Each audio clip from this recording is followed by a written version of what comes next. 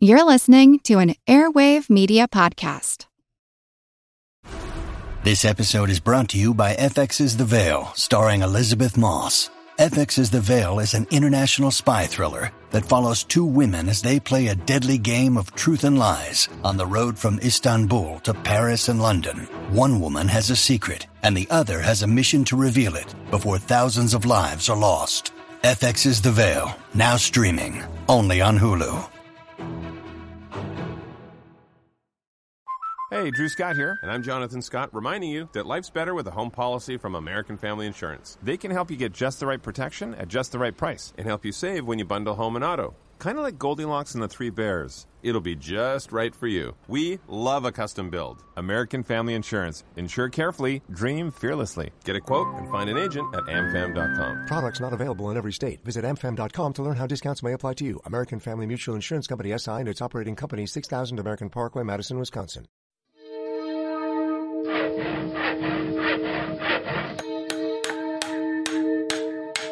Monster House presents Monster Talk is an independent podcast production of Monster House, LLC. You can show your support by subscribing to our ad-free extended episodes at patreon.com/Monster Talk. We want to grow our Monster Talk audience, and the easiest way to accomplish that is for listeners to leave us 5-star reviews on iTunes. Positive reviews have a huge impact and only take a moment.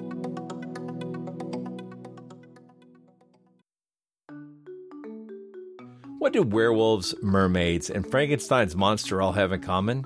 Okay, it's not a riddle, so don't try to find the trick answer. It's that they're all things we talk about in this episode as we discuss monsters with literature professor David Farnell. David gave a talk back in 2019 titled 2 Centuries of Frankenstein, How Literature Affects and is Affected by Culture. After a lengthy delay in scheduling, Karen and I finally got to have the conversation you're about to hear. It goes to a lot of interesting places, and we hope you enjoy it. It's actually quite unlike anything we've ever seen before. A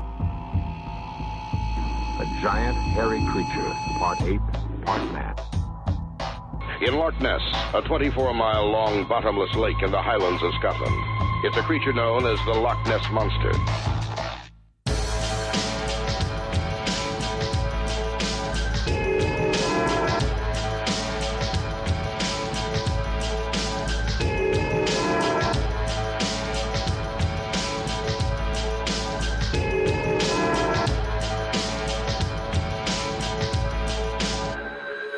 Monster Talk.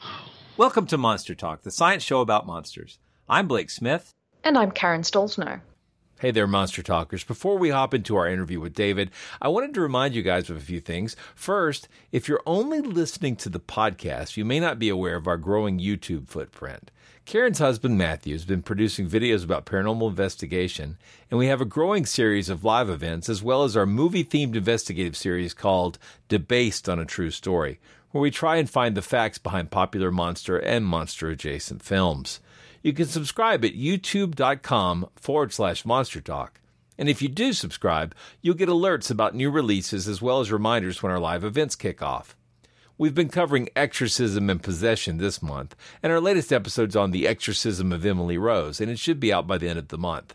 I hope you'll give us a follow. Now, let's get on to the Monster Talk. Now, I ran across you via the chat discussion on a podcast called Rachel Watches Star Trek. That's right. Yes. And I think this is so funny because we started our conversation in 2019, and then there was a little bit of a gap. Just a little bit. Which brings us to the present.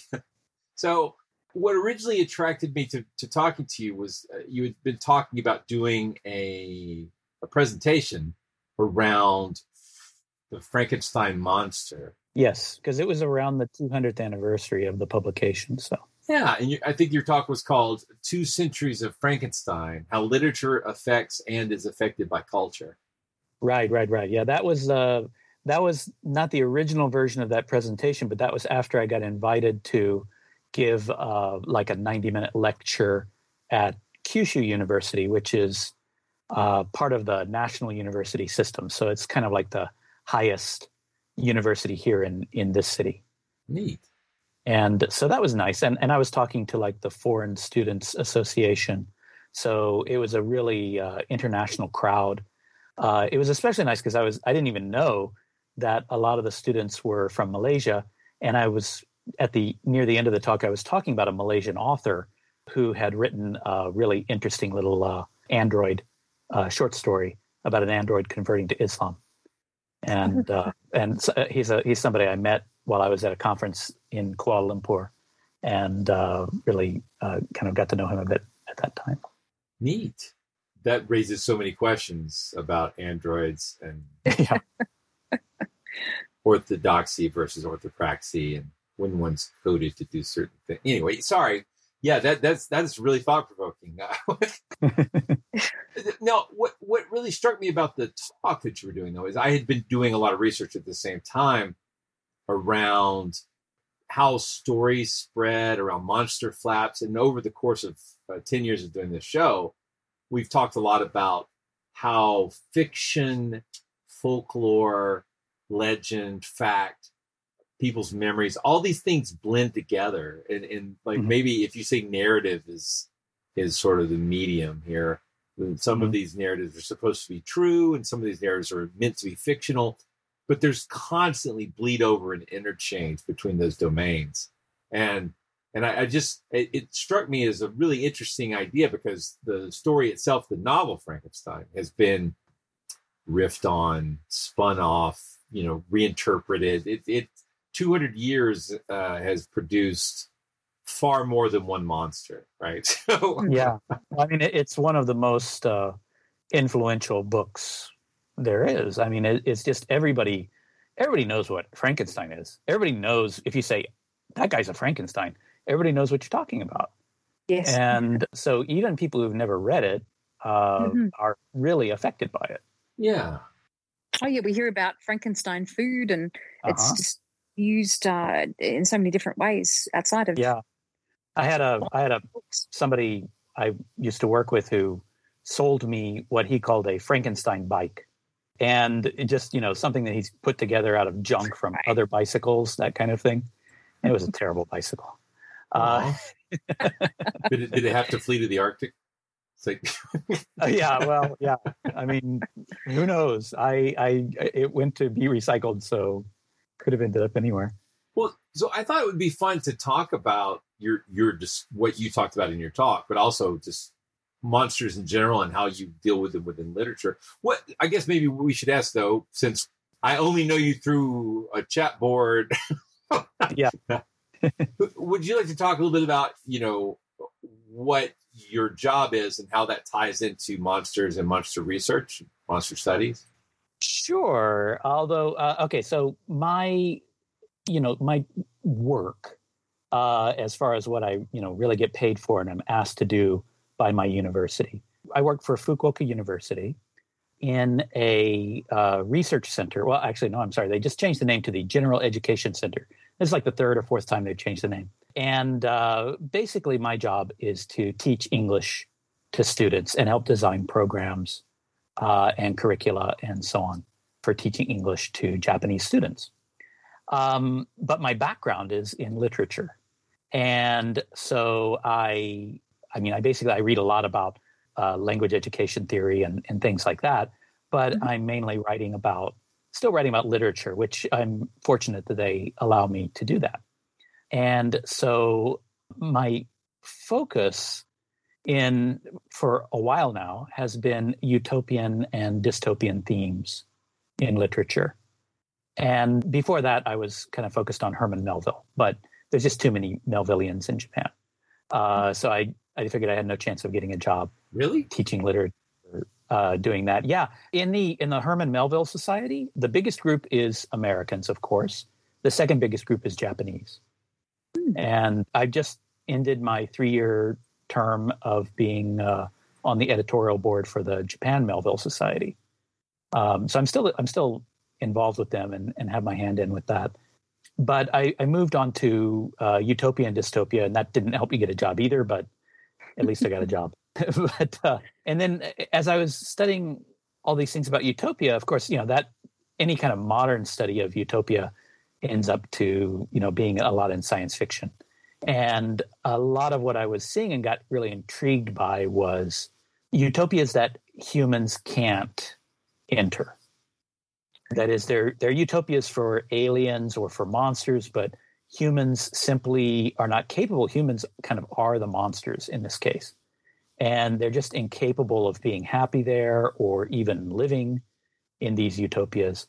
For example, the Society of the Deep Ones, the city of Ihatantle, I think it's pronounced, in The Shadow over Innsmouth by H.P. Lovecraft. Or the Oankali in Octavia Butler's Lilith's Brood or Xenogenesis trilogy, or things like that. So I kind of got into that, and that also led me more into looking at things from an eco-critical aspect. So I've been getting into and being involved with the Japan Eco-Criticism Society, and just published a paper on Jeff Vandermeer's Southern Reach trilogy. So you mentioned utopia and dystopia. Mm-hmm. I'm really very familiar with lots and lots of dystopia fiction, but I don't know much about utopian fiction. I mean, even utopia itself was sort of a satire. So is there some good, utopian literature out there that I should be aware of? Well, sure, yeah. I mean, a lot of times it's, attempting to set up a utopia, or a utopia that's having problems, or even a utopia that's really a dystopia. So you have things like Brave New World, which is, kind of like a utopia, except the main character is really dissatisfied with it. And from our point of view, it looks kind of like a horror story. My daughter is literally reading that. She just started about 4 days ago. And she's been doing nothing but complaining. Yeah. Well, the author actually had mixed feelings about it, whether or not it was a utopia or a dystopia. He kind of thought that might be as good as we can do, and that it would actually be a good thing to have, everybody on drugs so that they're happy as long as they get their jobs done, and people just not taught about anything that would make them feel dissatisfied with their lives. And also, of course, you've got a whole slave class of babies that have been deprived of oxygen long enough so that they're brain damaged. And so they'll be happy just being slaves. So it's pretty horrific in a lot of ways. But actually, there's some argument over whether it's really a dystopia or not. You have Ursula Le Guin, who wrote The Dispossessed, which she called an ambiguous utopia. And that's kind of a utopia of scarcity, where the people who are having the utopia are basically utopian because it's the only way they can survive. They have to be a socialist and sharing society, or else if anybody was greedy, they would just all die. And then the much richer society, the main planet that their moon orbits around, that society is a lot more like Earth, where everybody's always fighting. They have plenty, but they're fighting and people are starving in the streets. Well, I think her story, The Ones Who Walk Away from Omelas, it always struck me as being sort of this succinct and brilliant look at, this sort of, in order to keep a society, somebody's got to be on the low rung. Full egalitarian is just not possible. And when you look at the brutality of what that means, and they basically symbolically just make one person be the scapegoat for everything. And when people find out about it, the fact that some percentage, walk is always the part that's really the gut punch. They're like, okay, I can't live in a society where this is true. But maybe the subtle and more gut punchy, if you think about it, is the fact that most people don't walk away. Most people are just like, okay, well, that's the price we pay. Yeah. In that story, I've always thought of the child in the closet as basically, the 1 billion or so people who suffer in poverty to keep the 1 billion or so really rich people in comfort. Right. So with the idea of utopia, does that go back to Thomas More, or does the idea go even further back? Yeah, I mean, you can look at any heaven in any religious system, and there's a utopia. And it goes back to earlier, writings such as The Land of Cocaine, or I don't know how it's pronounced. It's spelled Cockaine, I think. But I've always assumed it's pronounced cocaine or cocaine. And I don't know if there's any connection to the drug. But basically, that's very much like the Big Rock Candy Mountain, just a land where, cooked fowls fly into your mouth, and rivers of whiskey and, all that kind of thing. I'm sorry, I don't think I've ever heard of the Land of Cocaine except for Colombia. Where is this? This is from, I think, like French ballads, I think, originally. I'm not sure. I'd have to check. This is something I researched a long time ago, but I haven't read about for a very long time there's now. so much, and you're talking about like medieval sort of form. Okay, yeah. So there's all these things that are like lost to us now, or like partially lost to us, that I always find fascinating. And like among those are things like the stories about Chanticleer and Renard, and all these sort of like stock characters who are animals who have particular behaviors. But like, like the fact that those stories existed for so long that we know Renard always means a fox and Chanticleer means a rooster. Yet most people don't know anything about what the actual stories were, or like the stories behind Punch and Judy, or the Commedia dell'arte. There's just like this vast impact of this literature, yet so many pieces of it are missing. I just find that endlessly fascinating. Yeah. I mean, it's too bad, it's not really possible for people to, know all of those things, I think, unless it's their job and they're dedicated to that kind of research. So yeah, there's inevitable that we're going to be missing some things like that. Okay, so if utopia is connected to heaven in different ways, then I'm assuming dystopia is somehow connected to hell and similar theories of hell. The way some people describe it, like some scholars like Lyman Tower Sargent and so on, is that utopia, spelled with a U at the beginning, actually includes dystopia. It's like a broader category, and that it includes dystopia and satirical utopia, false utopia, and all kinds of things like that. And then within that is something that's called utopia, which is spelled EU at the beginning, with the EU meaning good. And in that case, that the U means no place for utopia, but the EU means good place. And that's where you're talking about real, what we think of as utopia. But basically, dystopia is just kind of like a part of the study of utopia. And the thing about dystopia is that it's a whole lot easier to find it in the real world. Right. It's a lot easier to make a dystopia than it is to make a utopia. And almost any city, we can find a part of the city where people are basically living lives of dystopia. And, we're right in the middle of a pandemic that could be considered a shared dystopia, at least in part of our lives that we're all going through right now. No, absolutely. While preparing for this interview, I ran across a paper or a chapter in a book that talked about mermaids. Oh yeah, was that you? That was me, okay. And with my research partner Ruth Noiva.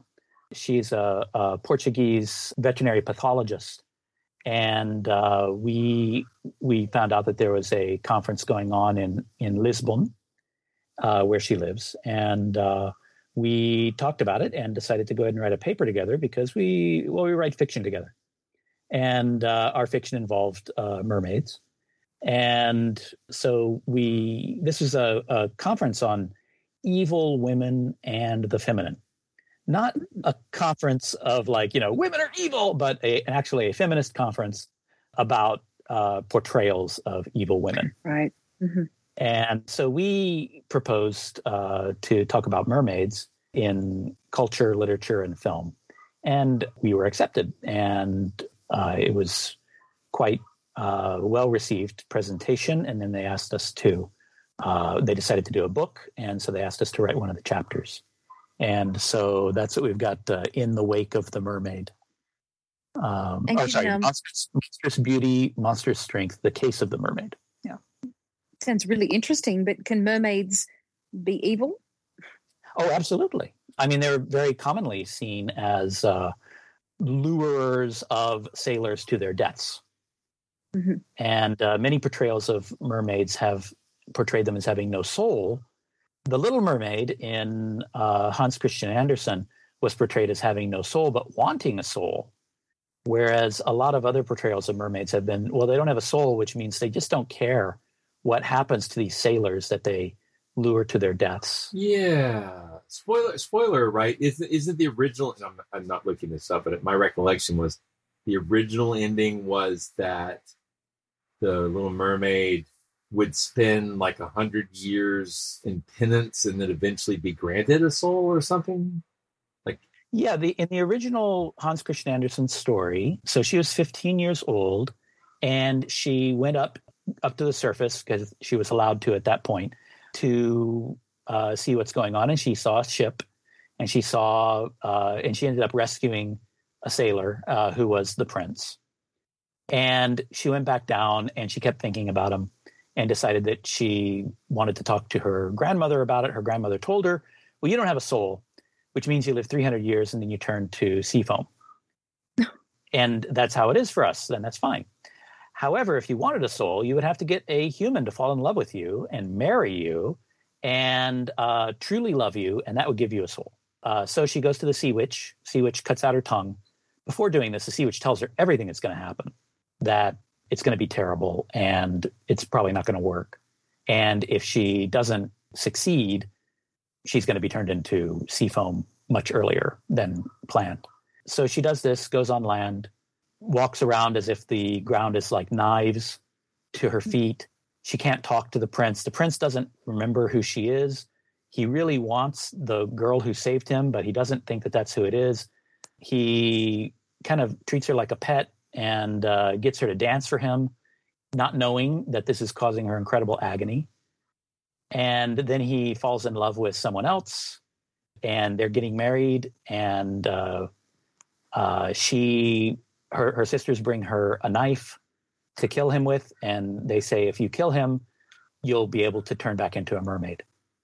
And instead, she decides at the last moment to throw the knife away, dives into the ocean, turns into foam, and she is raised up by spirits of the air and becomes one of them. And for the next, I think it's 300 years, or maybe it was 100 years. Maybe you're right about the 100 years. She basically has to help people. And anytime little children are good, that shaves a little time off of her penance before she goes to heaven. And of course, a little background on the story is that the writer Hans Christian Andersen was gay and in love with a nobleman who rejected him. I did not know that. Yeah, that's something that came out. Actually, after I'd written this paper, I hadn't known about that either. So that's not in the paper. Kind of regret that. I found out about it just shortly after. Wow. All those fairy tales are so sad when you really analyze them. Yeah. Yeah. There was a movie about Hans Christian Andersen that had Danny Kaye in it. Oh, yes. I'm Hans Christian Andersen. Yeah. It's like, yeah. Very well done. This is... But the mermaid has become kind of a symbol to the LGBT community, particularly transgender people. There's an organization called, I think it's just called Mermaids in the UK, which supports transgender people who are going through trouble. Well, I guess that's probably a much more beautiful, transformative relationship than, say, the werewolf.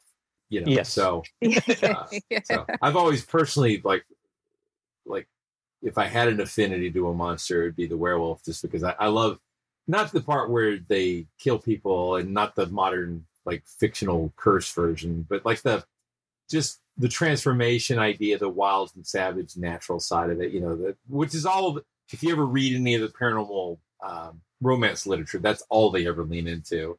So I like them as being scary, but I always love the idea of being able to transform into a powerful animal.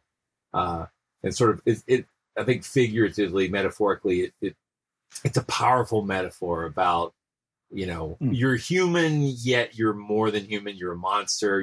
But you're also an animal. Like it's got a lot going on. I'm a big fan. Well, there's a new question to end the show with. We normally end the show by asking, what's your favorite monster? But now we can start asking people, which monster do they identify with? Oh, okay. should I wait on that? Maybe. Well, it's your first visit, so we do want to ask our classic, because we have a guy who's keeping tabs. So I'm actually working on putting all that into a spreadsheet. Well, he's actually done a lot of the work, but to make it accessible for our listeners to go back and look at that. But yeah, no, I just find it fascinating.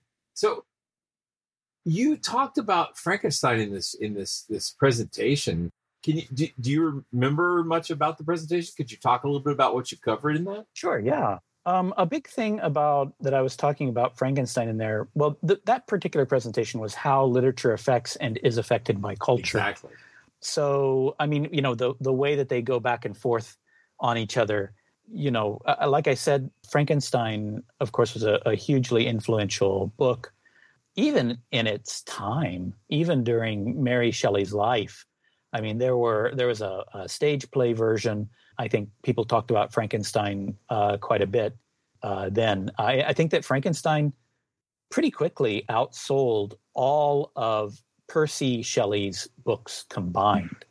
And there were a lot of people who accused or who claimed that Percy Shelley must have written Frankenstein because, how could a woman possibly, especially a 19-year-old girl, possibly write the novel.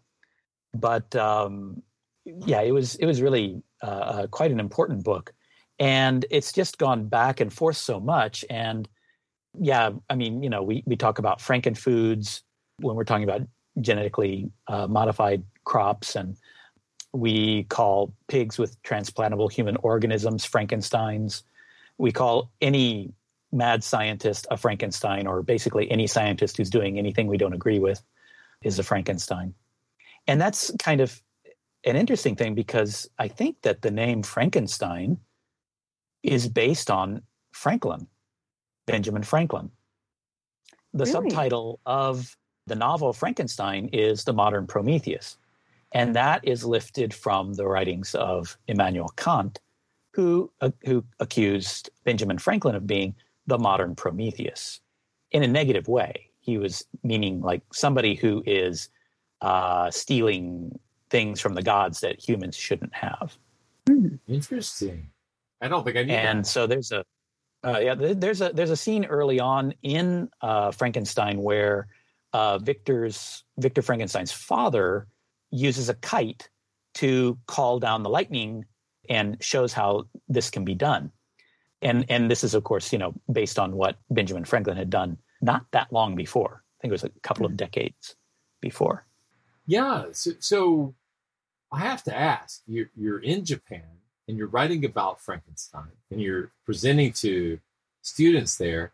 Did you talk about one of the most important Frankenstein crossover events, Frankenstein Conquers the World? So, which, if our listeners aren't familiar with that is a kaiju film done by Toho Studios, in which it's a crazy movie, but I love it, where Germans, this is during World War II, they take the heart of the Frankenstein monster on their submarine, and they're taking it to their Axis partner, Japan, and they pull into a bay to do some scientific work on the heart. But the bay they pull into, I believe, is Hiroshima.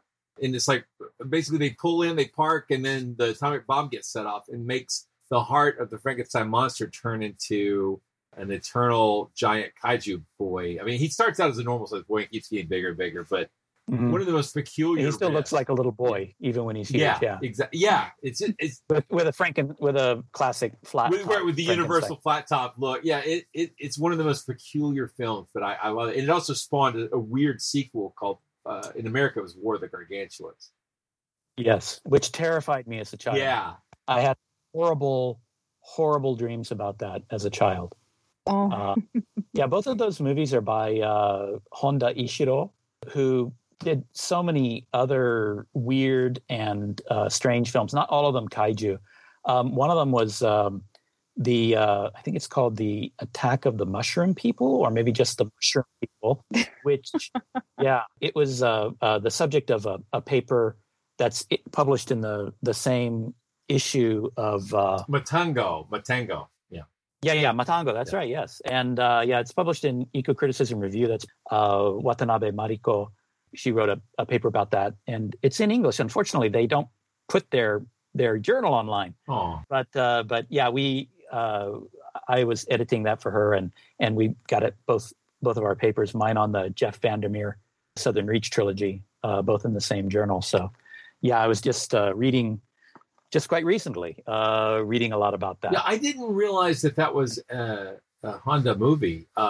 It's based on William H. Hodgson's short story, which is called The Voice in the Night, which is one of the, for me, if you're a person who's bothered by the fungal, it's a deeply horrific story. And it's been adapted for TV a few times. But the Attack of the Mushroom People is appropriately trippy for a film about mushrooms. Sorry. Yes. Psychedelic mushrooms.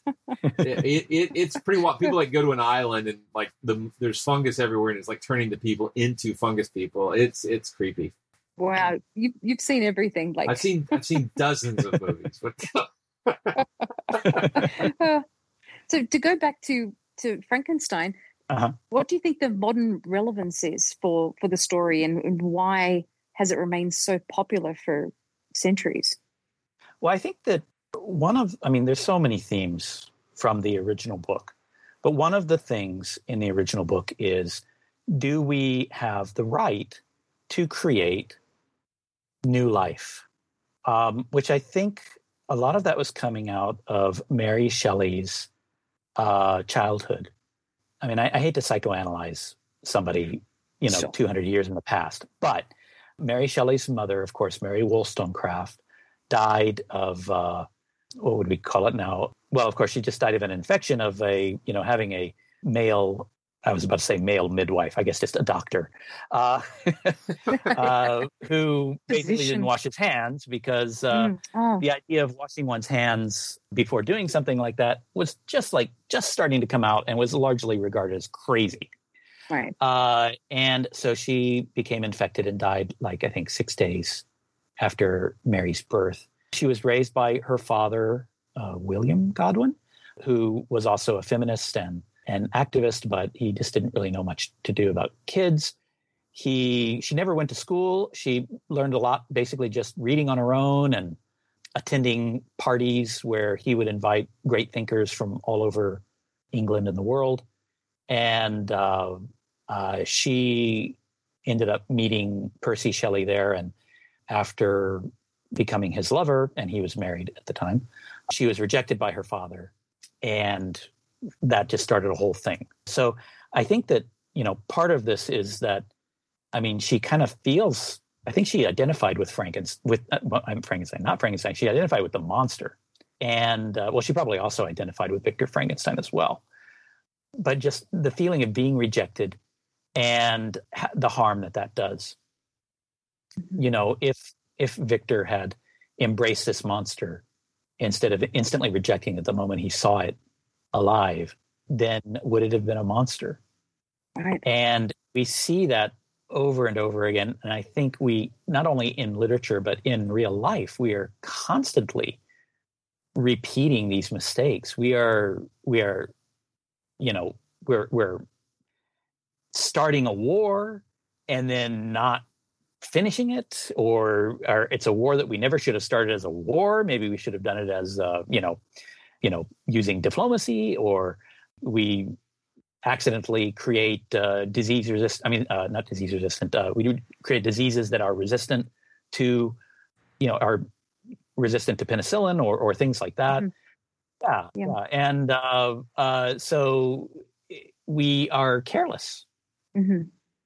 And, we create something like nuclear power and we don't, treat it with care. The unintended consequences and knock-on effect. Yeah, exactly.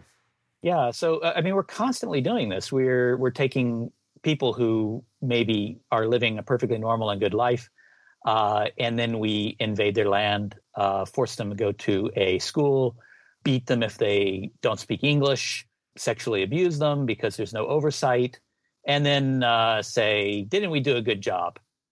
You know, and now we discover there's all these mass graves in these schools. So it's we see this over and over again, and so we see it again also in things like like a modern novel could be Paolo Bacigalupi's The Wind-Up Girl, where the main character, or one of the main characters, is an artificial human who is from Japan, created as a combination secretary and sex partner, was brought to Bangkok by her owner.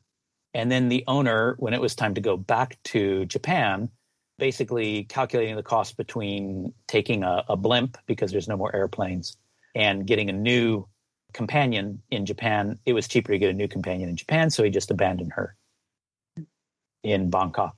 And so there she is, illegal, meaning if she's caught, she's tossed into a mulcher and for composting.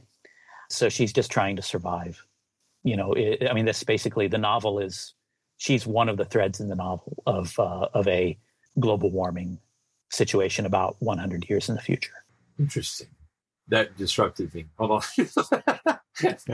Like, wow. There's a lot to think about. It is. It's a very thought-provoking premise. Yeah. Well, I think one of the things that kind of happens near the end of the novel, if I'm sorry about spoiling things and so on, and so spoiler warning to listeners, is that things fall apart.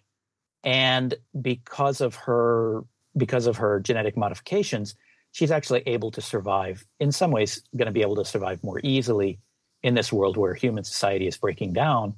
And she meets basically a Frankenstein, a genetic scientist, somebody who helped create her. And he says, I can't give you the ability to have children, but I can make more like you who are not as affected by the heat and who will be able to have children. And so you'll be kind of like a mother to them. And the humans will be seen, your children will be seen as, we'll see humans as the Neanderthals. And you'll be the ones who inherit this new, very hot, very wet world. Yeah. Our bodies come in different shapes and sizes, so doesn't it make sense that our weight loss plans should too? That's the beauty of Noom. They build a personal plan that factors in dietary restrictions, medical issues, and other personal needs so your plan works for you. Noom doesn't restrict or shame when you want to treat yourself. Their flexible program focuses on progress instead of perfection. You don't have to give up carbs or anything. And with their daily lessons, you can learn something new about your food choices every day. After just a few days of using the app, I learned how to recognize cues for overeating and how to choose the right foods to feel full. Stay focused on what's important to you with Noom's psychology and biology-based approach. Sign up for your trial today at Noom.com. That's Noom.com. And check out Noom's first ever cookbook, The Noom Kitchen, for 100 healthy and delicious recipes to promote better living. Available to buy now wherever books are sold. I'm Jane Perlez, longtime foreign correspondent and former Beijing bureau chief for the New York Times. I've been a foreign correspondent in lots of places: Somalia, Indonesia, Pakistan, but nowhere as important to the world as China. I mean, China is not dropping anti-democratic paratroopers into Montana. But of course, we did see things like the weather balloon / spy balloon riveting the whole country for a week. This is Face Off, an 8-part series in which we'll take you behind the scenes to key moments in the tumultuous U.S.-China relationship. We'll speak with a diplomat, a spy, a tech reporter, a U.S. admiral, even Yo-Yo Ma. Plus, my pal and noted China historian Rana Mitter joins the conversation. We'll look at what's driving the two nations apart and explore whether anything can help bring them back together. Face Off launches April 9th. Wow. Speaking of dystopia, well, that's that is very much so. Yeah, that's yeah. It's a utopia. It's a utopia for those people who are genetically modified to live in it. Right. It's a perspective, I guess. I think it reminds me of somewhat of the movie AI, where you've got. Well, I don't want to spoil it. That's a peculiar film. I'm not even sure I like the movie, but I can't I've seen it. I can't stop thinking about it. Like it's a very thought provoking film, often beautiful. I don't think the ending was particularly clear. I'm not sure. It was. I'm surprised it was made. I think that wasn't that one of. I think it might have been Stanley Kubrick's last projects. I think. So it's a peculiar film, but about a boy robot who was created to, if I remember correctly, was created sort of to replace a lost child, and it didn't work out, and then continued to persist long beyond what his expected lifespan should have been, and sort of becomes a witness character to sort of as the world sort of falls apart. So in that sense, haunting and interesting, and I think maybe in some ways when we think about creatures we've created living on past us, isn't that also sort of a form of procreation, even though it's not literally our children, So reproduction in some way. Yeah. So. And that's going back to Frankenstein. That's kind of part of that. The monster is an observer, and that's very often what androids and other artificial humans are. They're observers of humanity. They look at us and say, "My God, you people are horrible." And so they are criticisms of us. And the monster also demands that Victor create a mate. Yes. For him. And that's one of the funny things about the story is that so Victor says, okay, I'll do it if you don't murder my entire family. And so he goes to Scotland for some reason to do this. And so he starts making the bride of Frankenstein. And something I've always wondered about is why didn't he just make her without a womb? I mean, that's all he had to do to avoid what was scaring him. Was he was worried that she was going to, that they were going to outpopulate and replace humanity. Yeah. And so at the last minute, just before he's about to animate her, he rips her to pieces because he's worried that they're going to, replace humans. And the monster says, "Okie dokie," and, starts murdering more people. And we see this also in a lot of these other, android stories. I just recently read one of my new favorite writers, Becky Chambers, a British writer. She wrote a series of books called the Wayfarer series that start with A Long Road to a Small Angry Planet. And that has an artificial people in it too, and talks about, how they can learn to try to fit in. But she just wrote a novella called A Psalm, Psalm, A Psalm for the Wild Built. And it's about a world on which all the robots one day, 100 years ago or 200 years ago, developed human-level intelligence and said, you know what? We're going to walk away. These wilderness areas will be ours. Please don't come there. We need to figure out who we are, and we can't do that around you.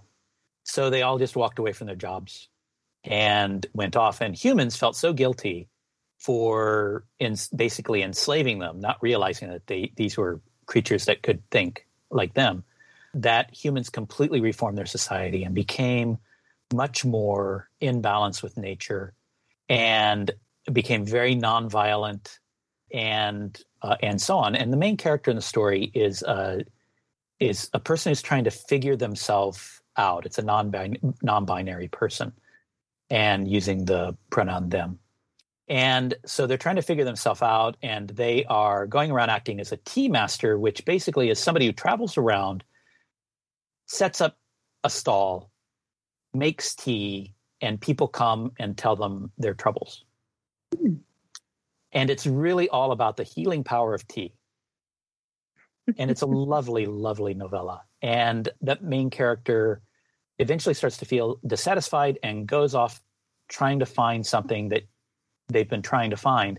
and ends up accidentally running into a robot who basically has decided that I think his pronoun is he actually, and wants to make contact with humans and wants to know the answer of what do humans want. So this whole thing is around tea and connection and what do people want. And the robot is again being used as an observer that forces humans to try to like explain themselves, because the robot is often confused, and acts as a vehicle for figuring out humanity, which is of course what monsters so often do. I see. So it's a book about tea and people who are emo. So it's all about brood. Like it's all brood. It's really emo. I think it's like normally just needing somebody to talk to. That's funny. Well, I got thinking about like when people who love monsters, myself, I don't know about all the audience, but I know it's common that when like there were many monsters that when I encountered them, I empathized with the monster, and like that was where my heart lay, right? And I mean, like, so like you think about the Wolfman movie, you feel bad for Larry Talbot because he's cursed, and in Frankenstein, you feel bad for the monster because he's misunderstood, and even maybe to a small degree with Dracula, I don't, maybe not so much in the novel, but in a lot of the film adaptations, you could sort of feel some sympathy for him. But like it all goes back to Frankenstein. She made the monster so empathetic. Like it's kind of absurd how much you want to like root for him in the novel, because he spends so much time talking and talking and talking and talking. And like you watch the movie, and like most people have seen the movies and not read the book, and like they don't know how much of the narrative is about the monster and like philosophy and like trying to understand what it means to be a conscious entity. It's there's so much going on there. The monster is very articulate for somebody who just learned how to speak and somehow kind of learned how to read just by listening to people talk. It's phonics. It's basically phonics. Well, I was going to say too that David, from what you're saying with Frankenstein and other stories too about robots and androids and monsters, it seems like often they're today we think of monsters as being immoral, being terrible, being monstrous, and yet with a lot of these stories it appears that the monsters and the robots and the androids are more moral than humans. The monsters are very often a mirror that we hold up to ourselves. Not for vampires though, because see the mirror what goes like no mirrors there. Well, you might see a nice suit with a bow tie or something. But the monsters they warn us of what not to be or where not to go, and they show us that we are the real monsters sometimes. They I'm sure you've talked about this before in other episodes, the idea of violating categorical boundaries, how monsters break through categories, or they're a combination of two categories, such as a human and a fly, or the chimera like type monster, right, and that includes things like if we go back just to my childhood, 40 years ago or 30 years ago, people would think that the definition of a man is somebody who wants to be with a woman, and somebody who's not like that is scary. I mean, when I was a child, I was told that gay people are scary, to stay away from them because they, the usual thing, they were just considered weird. They were accused of wanting abomination, children, and all kinds of things like that. So that's like a categorical violation. But these days, for many people, the boundaries of the category of what it is to be human, what it is to be a man, what it is to be a woman, are changing. A lot of times, what it means to be a monster is changing, and monsters can become more sympathetic and more positive in some ways. They're showing us here are some possibilities outside of the way that you were raised, and the monster is not really a monster. Mm-hmm. The monster is just a different way of being a person than you thought was allowed. Sure. Yeah, I certainly think that people who read monster stories wherein you have to consider the monster's position are inclined to be modeling thought where you do consider the other. And I think, J.K. Rowling's gotten a lot of heat lately for some of her stances in real life, but her books still stand as a good example of characters where you do think about and empathize about the other. And it's always disappointing when you see that the author is not as open-minded as the characters they write. Right. Yeah, I mean, the whole thing with the house elves, when people started realizing, okay, so the house elves are slaves, and not all of them want to be slaves. Although, strangely, most of them want to be slaves. So that was like a red flag right there. Yeah. And then when Hermione is campaigning to free them, and everybody just makes fun of her like she's like they're saying, "Oh, SJW," and things like that. That was another big red flag. That was when I really started looking askance at J.K. Rowling. Interesting. And so and then I hadn't even picked up on the whole. All the bankers are short people with hook noses. Yeah, that imagery there is always that's Hollywood, right? I mean, like her. Yeah. Like, I don't know how much they're described. Star Trek did that too. Well, they sure did, didn't they? They sure did. The Ferengis, certainly at least in season 1 of Next Generation, sure do seem to be coded that way. Yeah, absolutely. Although I would say this about the house elves, like, at least with a house elf, you don't have to fire a house elf, or if a house elf lost his job, it wasn't fired, it was merely socked. Sorry.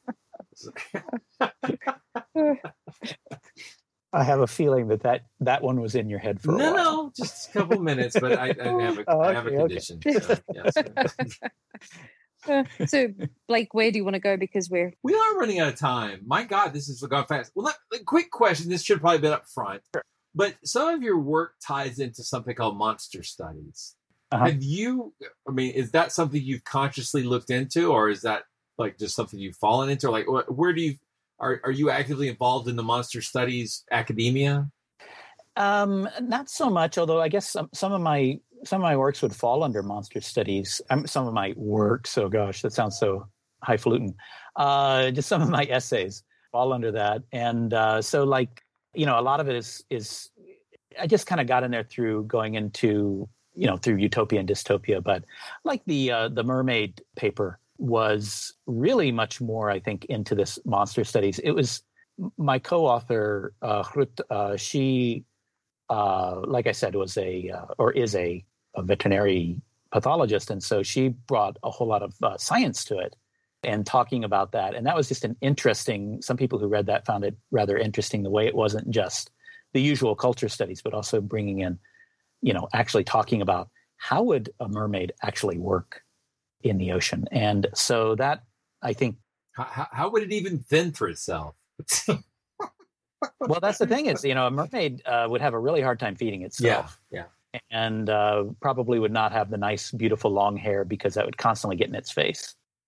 Well, you remember the horrible Animal Planet faux documentary, Mermaids: A Body Found?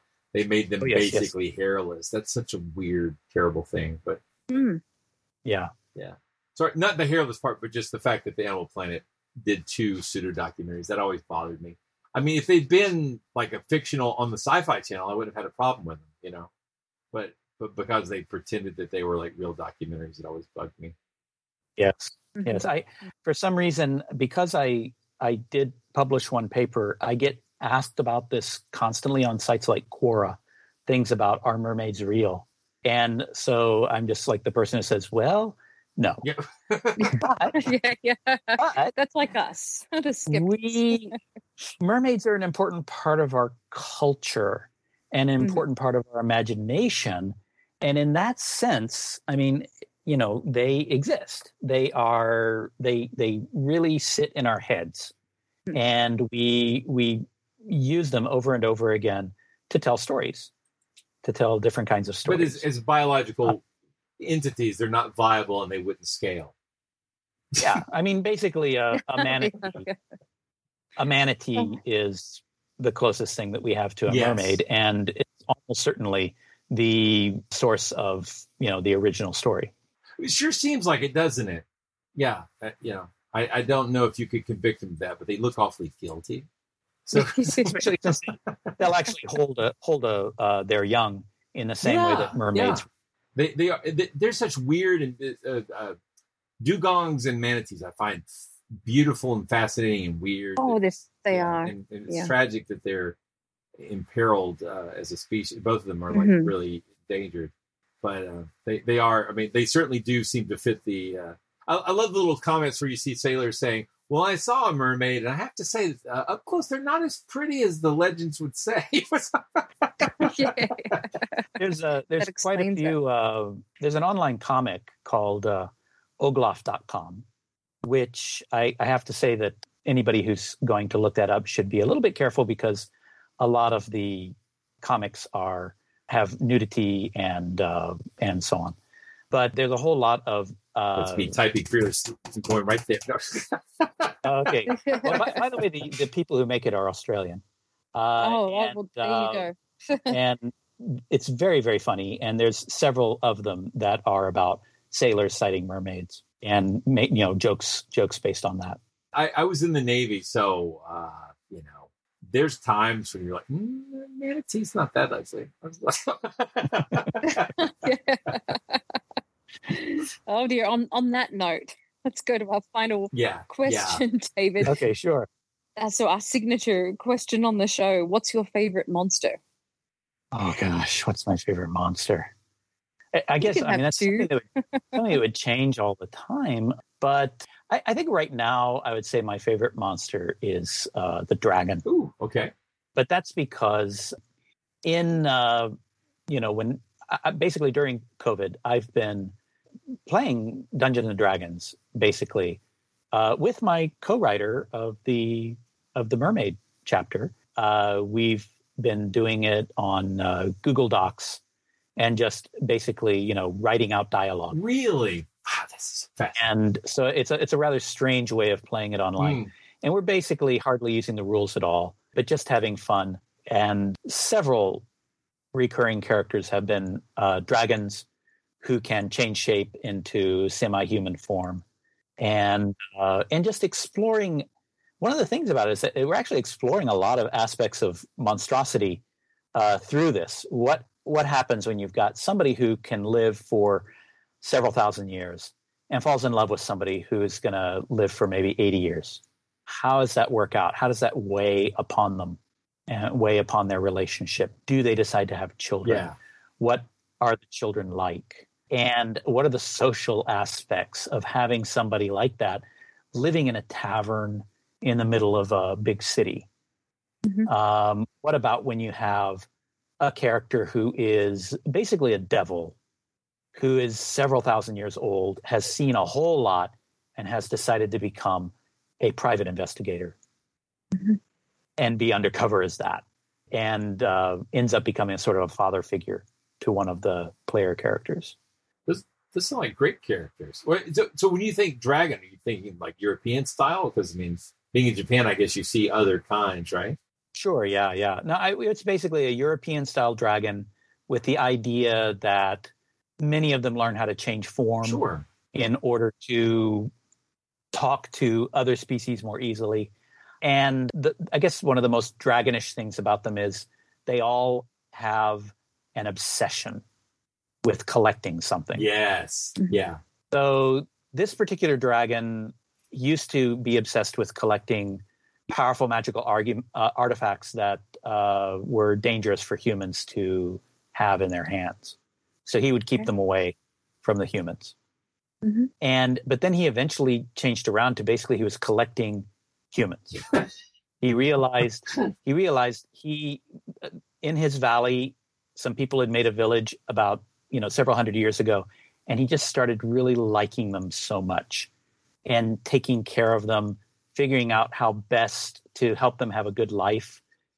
Honestly, it was really my meditation on low-tech utopia. Interesting. And so that became his thing. And his mother collects porcelain tea sets. And she's really glad to start making human friends now because she has somebody to make tea for. Nice. Yeah. I see tea as a part of your narrative DNA over there. That's interesting.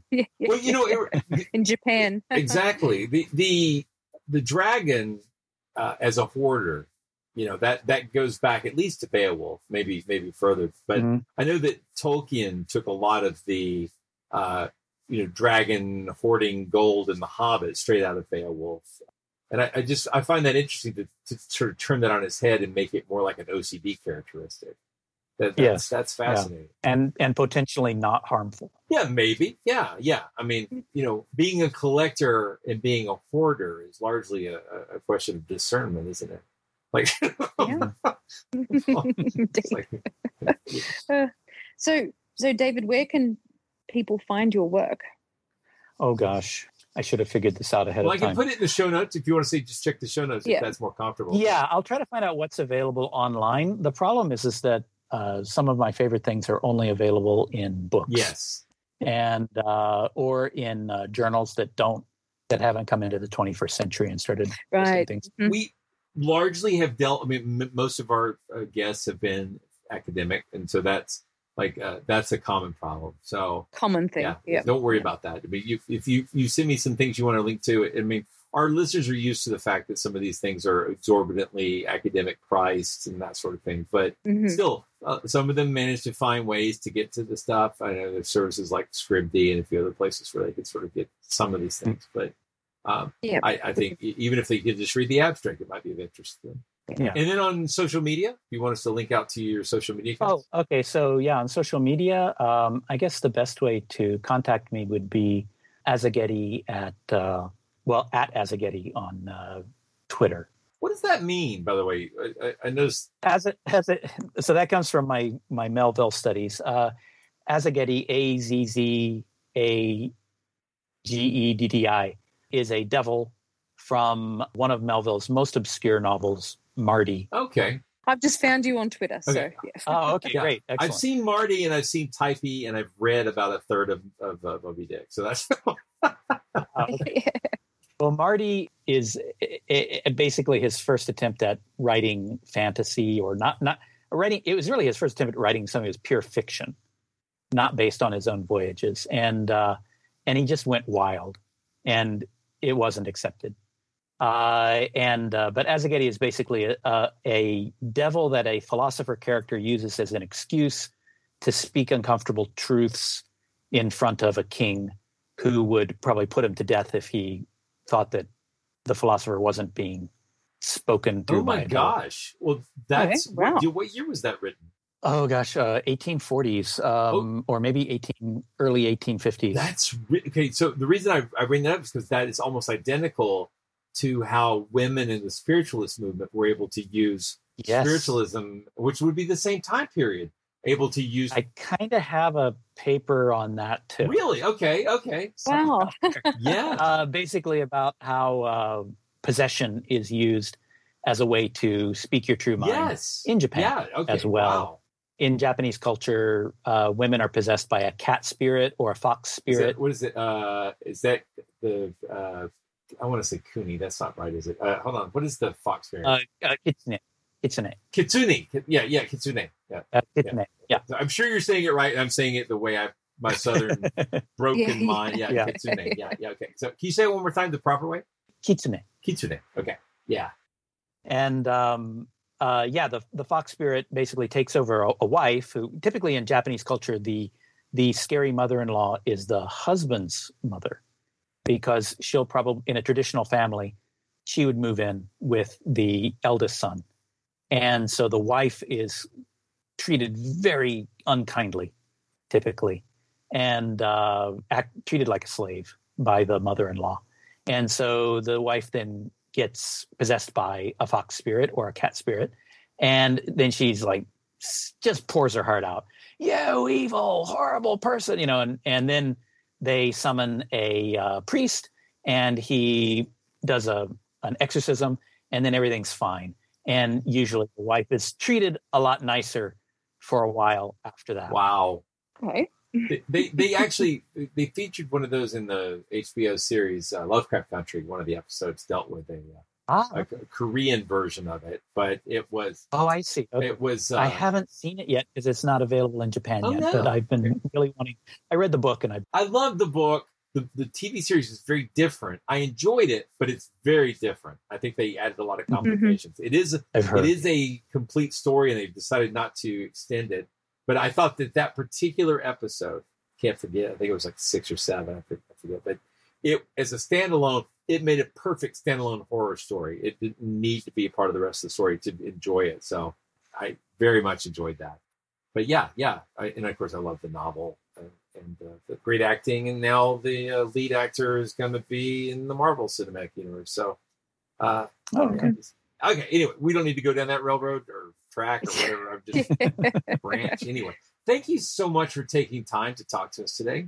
Thank you so much for having me on. I really admire this podcast. It's got, really great production values compared to a lot of other ones. I have fallen so far behind in listening to podcasts because of the pandemic. Yes. So many choices. Well, I have. I normally would listen to podcasts while I'm walking to work, which takes about an hour. But now that I don't go to campus most of the time, and because when I go for walks for exercise, I'm walking with my wife, I don't really listen to podcasts anymore. I've kind of stopped. And so I'm like way behind in everything.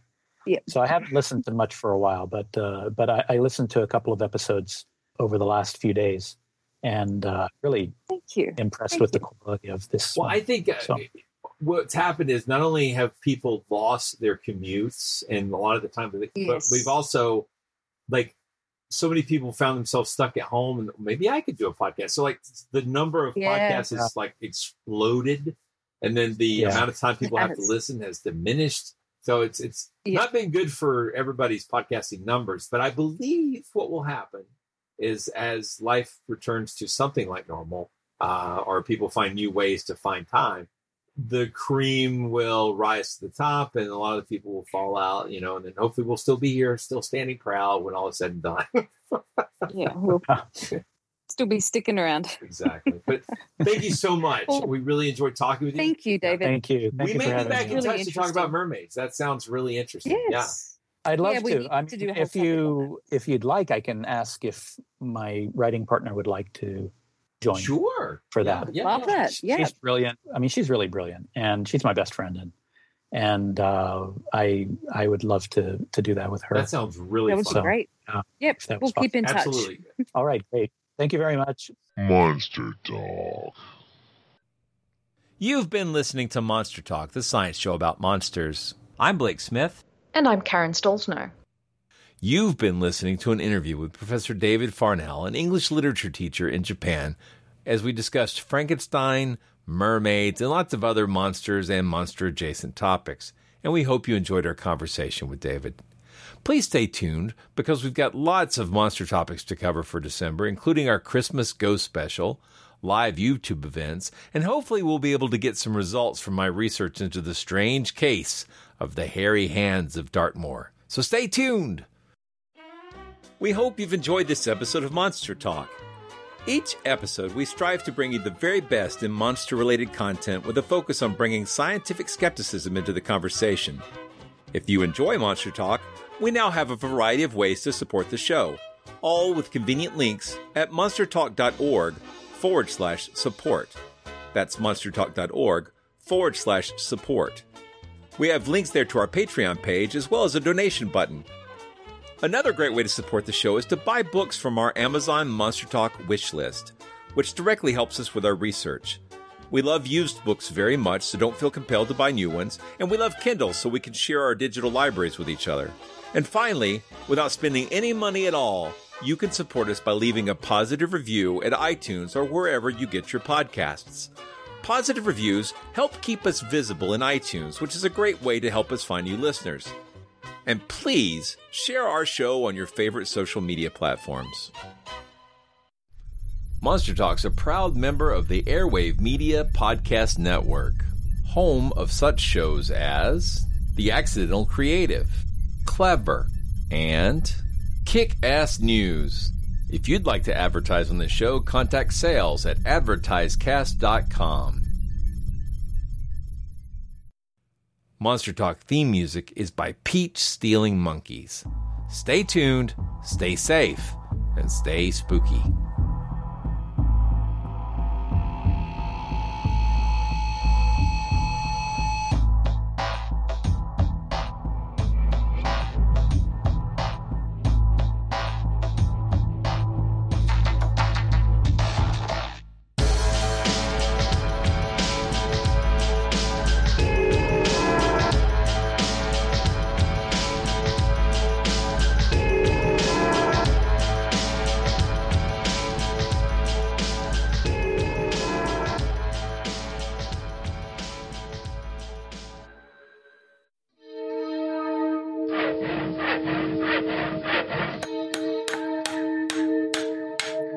This has been a Monster House presentation. Grand Canyon University's RN to BSN online degree program makes earning your bachelor's in nursing possible. Balance online coursework with local in-person clinicals to position yourself for potential leadership opportunities in the time you have from wherever you are, leaving room for what matters. Achieve your goals with your personalized plan and team behind you. Find your purpose at Grand Canyon University. Visit gcu.edu.